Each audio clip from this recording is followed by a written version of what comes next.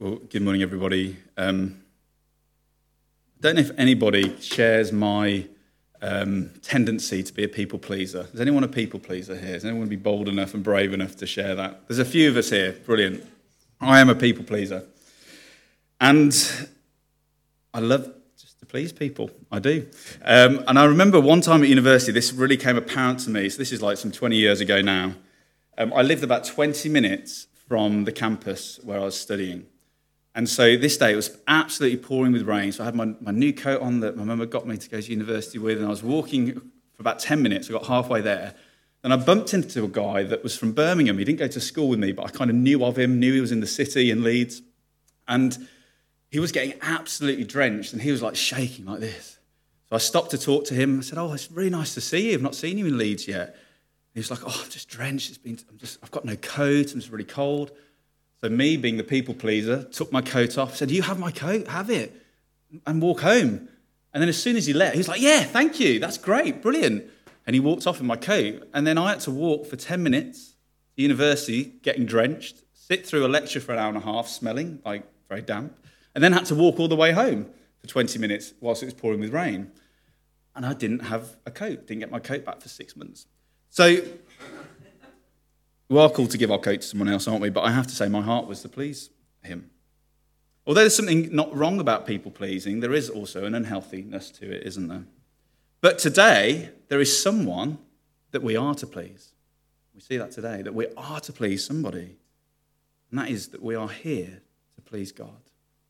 We can please God. So if you're a people pleaser, you're going to love this, because we get to please God, and that is a good thing. And now sometimes we can think that's a bit of a dangerous statement. Surely we are justified by faith and by Christ alone, and that is true.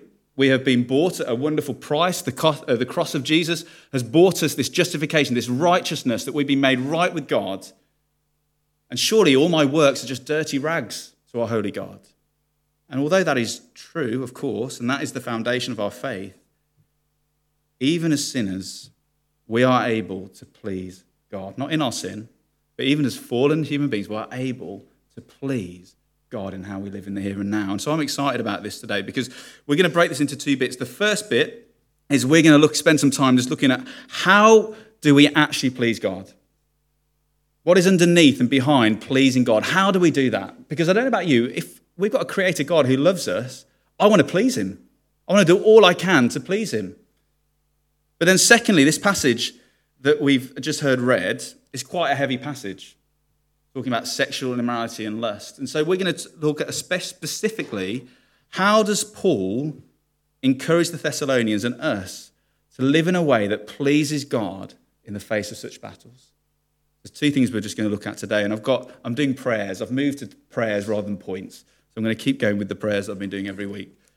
So, first of all, Lord, help us to live in order to please you. Just simply, Lord, help us to live in order to please you. In chapter 4, verse 1, Paul says this: "As for the other matters, brothers and sisters, we instructed you how to live in order to please God, as in fact you are living." Isn't that great? The Thessalonians are living or behaving in a way that is pleasing God. Paul was with them for 3 or 4 weeks, and yet he's been apart from them for a time, and he's writing a letter, and he's heard from Timothy that they're doing great, and they're living and behaving in a way that honours God and is pleasing to him. I mean, brilliant. 3 weeks teaching, and yet they're living a life that pleases God, that behaves in a way that pleases God. What better thing is there to do than to learn and know how to please our Maker? Well, Paul talks about pleasing God in a number of other places in the Bible. I'm just going to read a few of them because I want to make sure we know that this is a good thing to do. To want to please God is good. 1 Corinthians 7, "I would like you to be free from concern.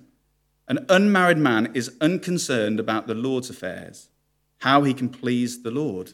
So in singleness, there's this opportunity to focus on pleasing the Lord. Paul says that is a good thing. 2 Corinthians 5 says this: "So we make it our goal to please him, whether we're at home in the body or away from it." Colossians 3, "Children, obey your parents in everything, for this pleases the Lord." Isn't that great? I wish my children were up here to hear this. But if we have parents, we are called to obey our parents. That pleases God. Colossians 1, so that you may live a life worthy of the Lord and please him in every way, bearing fruit in every good work. God-pleasing behaviour is fruit-bearing behaviour. It's good outcomes. 1 Timothy 5, but if a widow has children or grandchildren, these should learn first of all to put their religion into practice by caring for their own family, and so repaying their parents and their grandparents, for this is pleasing to God. Paul talks about this a lot. The Bible talks about pleasing, how we please God in our behaviour. But how can we do that? What is the essence behind, the heart behind how we please God in those things? Well, this is a really important verse in Hebrews 11 that I've not put on. Have I put it on here? Let's have a look. No, I haven't. But Hebrews 11, verse 6 says this: without faith, it is impossible to please God. Without faith, it is impossible to please God. Because anyone who comes to him must believe that he exists and that he rewards those who earnestly seek him. Without faith, it is impossible to please God. We do not have faith, we cannot please God. So, Lord, help us to live in order to please you through trusting you. That's what faith is, trusting him. I don't know about you, but I have a tendency of looking to my own abilities and my own sufficiency that I feel at times, thinking that I can do things in my own strength, and I do things from that place. But instead, faith is receiving from God and looking away from our own abilities and looking to God's full sufficiency and our complete insufficiency to live in a way that pleases God. Doing it in our own strength and our own self-reliance, we cannot please God, whatever we do. So what pleases God is when we put him in the place of saying, I trust you to help me being obedient to you. I trust you, God, to help me live a life that I've been chosen for, to be holy and blameless. Paul says this in Romans 14, which I think is really interesting. Romans 14 says this: whoever has doubts is condemned if they eat, because their eating is not from faith. Everything that does not come from faith is sin. So it's interesting, isn't it, that if we do something from faith, it pleases God. But the implication is that if we can do something good and it not please God. Does that make sense? We can do something that is good on the face of it, but doesn't please God because it's not done in faith. It's done in a self-reliant way. Well, let's dig in a little bit deeper into this, and we'll see it in Thessalonians today. How did Paul know the Thessalonians' faith was pleasing God? How did he know their motives were pure? How did he know that their works were done from a place of trusting God and rather than self-reliance? And we have to go back to 1 Thessalonians chapter 1, verse 3 that I preached on a number of weeks ago now. So if you have a look at that with me, this is on the screen as well. It says, we remember before our God and Father your work produced by faith, your labour prompted by love, your endurance inspired by hope in our Lord Jesus Christ. Faith that is pleasing to God is when our works for God are done by faith, produced by faith. When we labour in love for other people. When our faith leads us to trust in the hope that Jesus Christ is returning, and so no matter how hard it gets now, we have faith in the promises of God and we produce our works in that place. So let me just unpack that a little bit more. It is to walk in faith, to behave in faith, to produce all our good works that are inspired by our faith. That is what pleases God. Even though our behaviour is not perfect. The blood of Jesus Christ covers our imperfections, guys. But faith looks away to God and gets strength from the Holy Spirit and does the things that God delights in. I want to do the things that God delights in a way that God delights in them, not in a way that I'm self-reliant. Just this week, as an example, I was feeling pretty anxious about today because my sermon day on Tuesday that I'd set aside for it was disappeared. We had a bit of an issue downstairs, and so I was feeling a little bit apprehensive, thinking, when am I going to prepare the sermon? My day has gone to do this. Well, unbeknownst to Nikki, she'd sent me a short podcast to listen to of John Piper preaching, and actually he was preaching on faith in action, putting genuine faith into action. And Piper is in 1988, this sermon was from. And he was saying that he'd been away all week at a conference, and it came to Saturday night, and he was due to preach the next day. And he hadn't started his sermon yet. And he was saying, do you know what? He could have spent the whole night preparing his sermon and delivered a good sermon.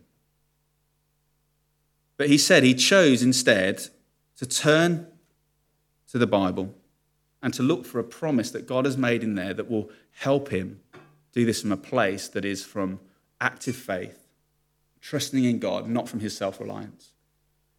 And so he found 2 Corinthians 12:9 that I've shared with you many times. It's the verse that has been on my heart since I came into pastoring this church. And it says, "My grace is sufficient for you, for my power is made perfect in weakness.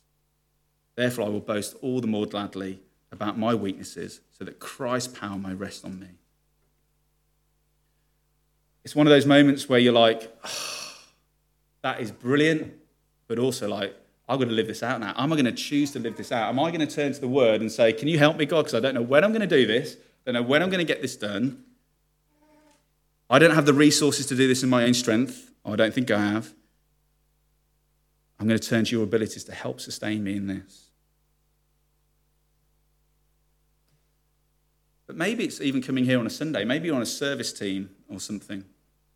Maybe there's tiredness. Maybe there's grumpiness. Maybe there's at times a little bit of begrudgingness. And we can still serve with a smile on your face, but it not be honoring to God in a way that our heart is just not in it. Now, that doesn't mean sometimes we're tired and we struggle with serving.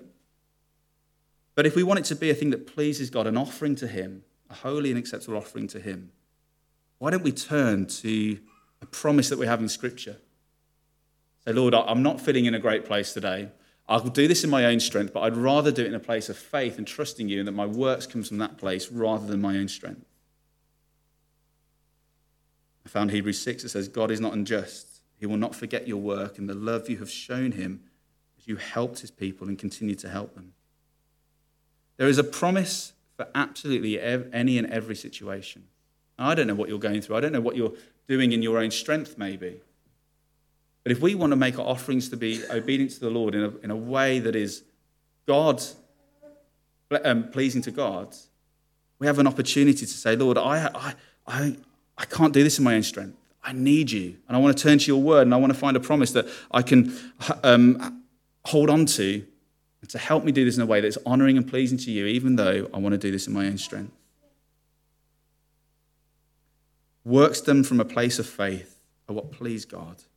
What a great place to be. I just want to encourage us this week to seek to live a life that our offering to him is a pleasing offering to him, that in our obedience is a way, it's not in self-reliance, not done in our own strength, not a tick list, I've read the Bible, I've prayed, I've done this, but in a way that is pleasing to God from a place of faith.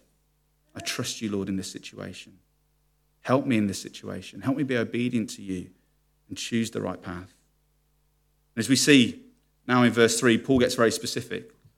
He's talking about an issue that beset many of the churches he wrote to, and he wanted to make sure that the Thessalonians, in a city that was very depraved, that they would avoid, as he says in verse 3,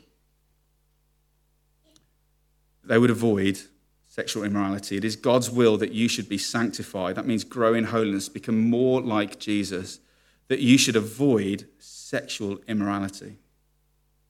The word sexual immorality here is the word porneia, and it means to sell off sexual purity outside of biblical marriage. That's what sexual immorality is, selling off sexual purity outside of biblical marriage. So the Bible talks a lot about sex because sex is a good thing and sexual desire is a good thing, and it is a gift from God. It is a gift from God. And it's to be carried out within the picture of marriage, in the covenant relationship of marriage between a man and a woman. And so Paul here in verses 4 and 5 gives a do and a don't in relation to sexual immorality. He says, each of you should learn to control your own body. Controlling your own body in a way that is holy and honourable. And then he contrasts that with the pagans that live in passionate lusts, who don't know God. So there's one way we can please God with sexual desire, which is controlling our bodies in a way that is holy and honourable. In contrast to doing it in a way that is not holy and honourable, in a way that is a passion of lust, like the pagans. So I found this helpful when I was preparing. This is from Piper as well. It says, lust is a sexual desire that dishonours the object and disregards God. Lust is a sexual desire that dishonours its object and disregards God. Sexual desire is good, but it turns to lust when it dishonours an object and disregards God. So, here we go. Lust dishonours the object. In verse 6, Paul says, and in this matter, no one should wrong or take advantage of a brother or sister. Because what he's talking about here is this: a man takes another man's wife, or a woman takes another man's husband, another lady's husband. It is not honouring. It is taken advantage of. Marriage is between a man and a woman. It makes a lifelong covenant to honour each other with faithfulness and love. And sexual desire is to be expressed within that covenant bond of mutual honour. And so to say to someone, I want you to satisfy my sexual desire, but I don't want you as my covenant partner, is basically saying, I want to use your body for my pleasure, but as a whole person, I don't want you. That's what it's basically saying. And that is dishonouring to that person, and therefore lustful. And so lust is sexual desire minus a commitment to want to honour the other person. Whether that is within a non-marriage relationship, or whether that is looking at a screen, it dishonours the object. But also, Paul's clear here, it's a total disregard for God in verse 5. He says, not in the passionate lust like the pagans who do not know God. Paul's clear here, lust that dishonours is for those who don't know God. But knowing God and our lives acting like we know God keeps sexual desire from becoming lust. What he says in verse 8. I think it's on the next screen. Do you mind clicking for me? It's going a little bit funny on here. Back one. Oh, no, that's it. Great. Verse 8. Therefore, anyone who rejects this instruction does not reject a human being, but God, the very God who gives you his Holy Spirit. Because the root cause of lust is a lack of regard for God. Basically, I don't care what God says about sexual desire. It doesn't matter. It's a lack of regard for God. And so, Lord, help us to live in a way that pleases you through seeing the danger of lust. Do we even see the danger that it appears in our life, that it brings to our life? What is wonderful is that our sex life is important to God. He cares because he knows that it has the greatest consequences when it's not done in the way that he ordains it. Whether it's someone taking another man's wife or vice versa. Think about the problems that it causes in relationships and family breakdown, the impact on children for generations. Or maybe it's the thing that we think is harmless, looking at an image on the screen of somebody, but that dishonours that object too. I was reading some quotes that said that over 4 million men and women are forced into the sex industry against their will. And it says that anyone that watches and views these things is actually giving source to this business. Ray Ortland's written an excellent book called The Death of Porn. He's an American retired pastor. And he talks about asking men to see the dangers of pornography, and women as well, but particularly men, and to call Christian men to fight the injustice of this enslaving industry, and instead to build a better world, a world of nobility. Men and women are created by God. They are loved by God. And anyone that is viewing or looking at these things is actually, he talks about adding to incentivizing human trafficking. Don't give it business. He says, let's shut it down. Let's shut that business down, that whole business down. Remember that thinks of Ephesus and what happened in Ephesus when they turned away from their idols. Silversmiths, that was the biggest business in that city, went out of business because people turned away from those idols to the one true living God. Wouldn't it be wonderful if Christians across the world were the first and foremost that stood up to this? and built a world of nobility. But we see also, it's quite stark here in 6b. I know this is quite heavy stuff for a Sunday morning. I do appreciate that, but we want to make sure we're faithful to what the word says. It says, there is danger to everybody involved. It says, the Lord will punish all those who commit such sins, as we told you and warned you before. See, God will act against lust, sexual desire that is in the wrong place. There are consequences.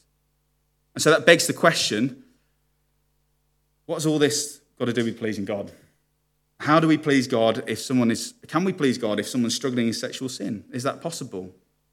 Well, the answer to that is yes, but. Yes, but. You see, he is calling people, Christians, to fight against lust. Their faith to be a faith-fighting lust, if that makes sense. Or a lust-fighting faith might be a better way of doing it. The alliteration was too hard otherwise. Lord, help us to live in a way that pleases you through a lust-fighting faith. Guys, we've been saved by faith, but the Bible is clear that those who persevere are the ones that will be in eternity. And so a faith that lies down and says, I'm not even going to fight it, I'm not even in that battle, is not a persevering faith and won't see us through to salvation. But the battle for obedience is necessary for salvation. The battle for obedience is necessary for salvation. And how do we know that happens? Who helps us with that? The Holy Spirit. The same Holy Spirit that was with you when you were saved is the same Holy Spirit that is in you now and that is in the battle with you. Can you really free me from this? These questions I've heard before. Maybe it's something that sexual sin is something that has been robbing you of joy for many, many years. Maybe in your relationships you've seen it. Maybe you've tried everything. I've read the Bible, I've had counseling, I've had accountability, all those things that are great things. But the very fact that someone is looking for those things is a fighting faith because they want help. If those works are not done in self-reliance, thinking I can do these things in my own strength. The faith that saves you is the same faith that will help you fight it. Maybe you're tempted just to give in because the battle is just too hard. I want to encourage you, the power of the Holy Spirit is in you. He is able to save you from this. And just an example of this was a few years ago, myself and Nikki went on holiday to Norfolk, and we had the privilege of going to visit a small church there. And in Norfolk, the area we were in was, I think if you were under 70, you were rare. And so this church was 30 people of 70, 80-year-olds, and it was just a wonderful time. But the preacher was a younger guy, at my age, had a wife and a young child, and he was preaching. As part of his sermon, he gave his testimony. And he shared that from the age of being a teenager up until his early 30s, he struggled with battling pornography addiction.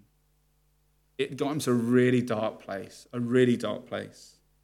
Then he received faith in Jesus, and he thought he'd be free of it, and yet he battled and battled with it for several more years until he said that the battle stopped. He had victory over it. The Holy Spirit had given him freedom over it after years and years of battling it through his faith. He doubted whether he would ever have freedom from it, saying, I don't know if I'm ever going to get free from this, and yet the Lord freed him from it. A battling faith. Just to finish with,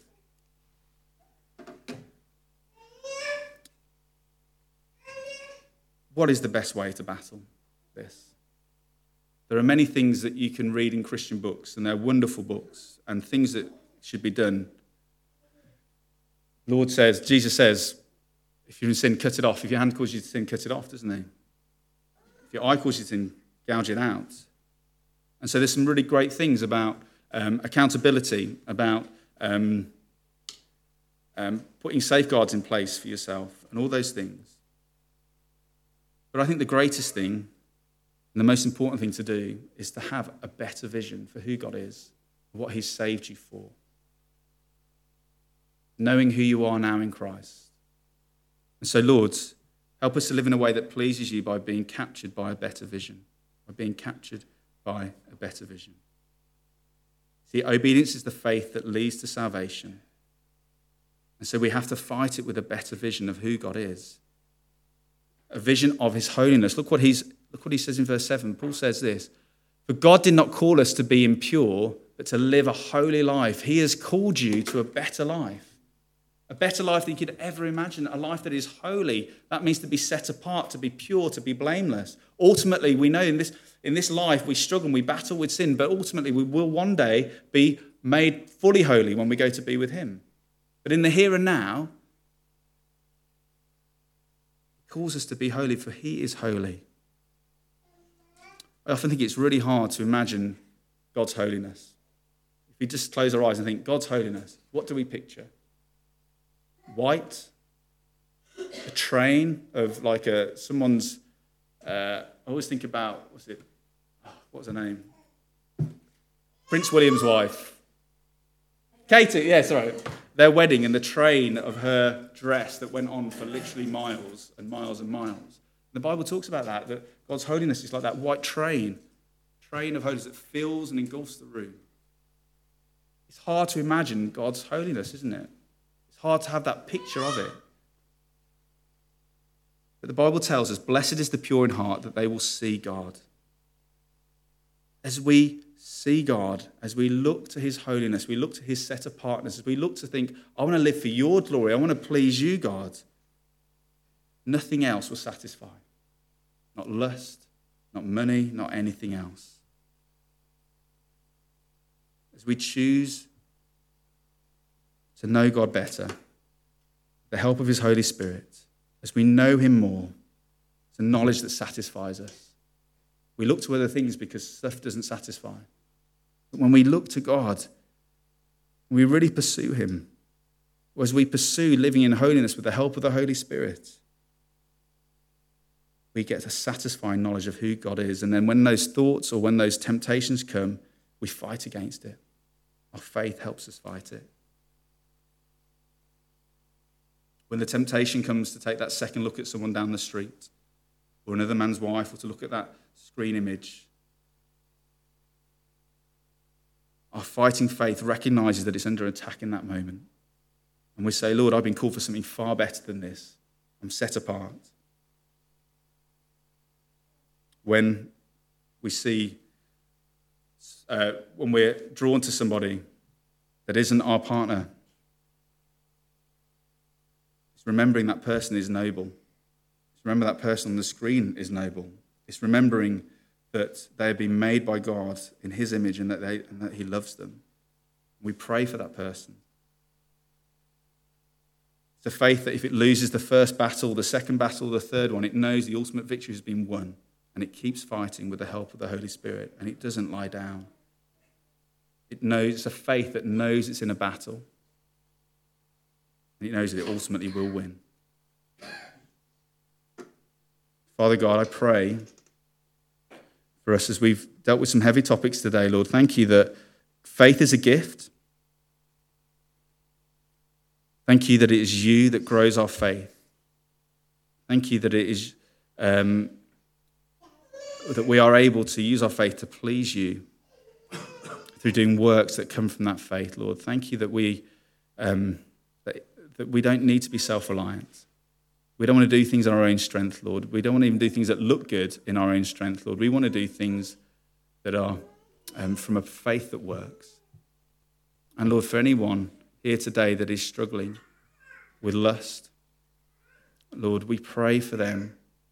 We pray that they would know that there is grace that covers everything, Lord, and we pray that you would be with them in the battle, that they would just longingly look to you, be captured by a better vision, captured by just the beauty of your holiness, that our lives to be an offering to you, that we are to please you, and Lord, that we can do that.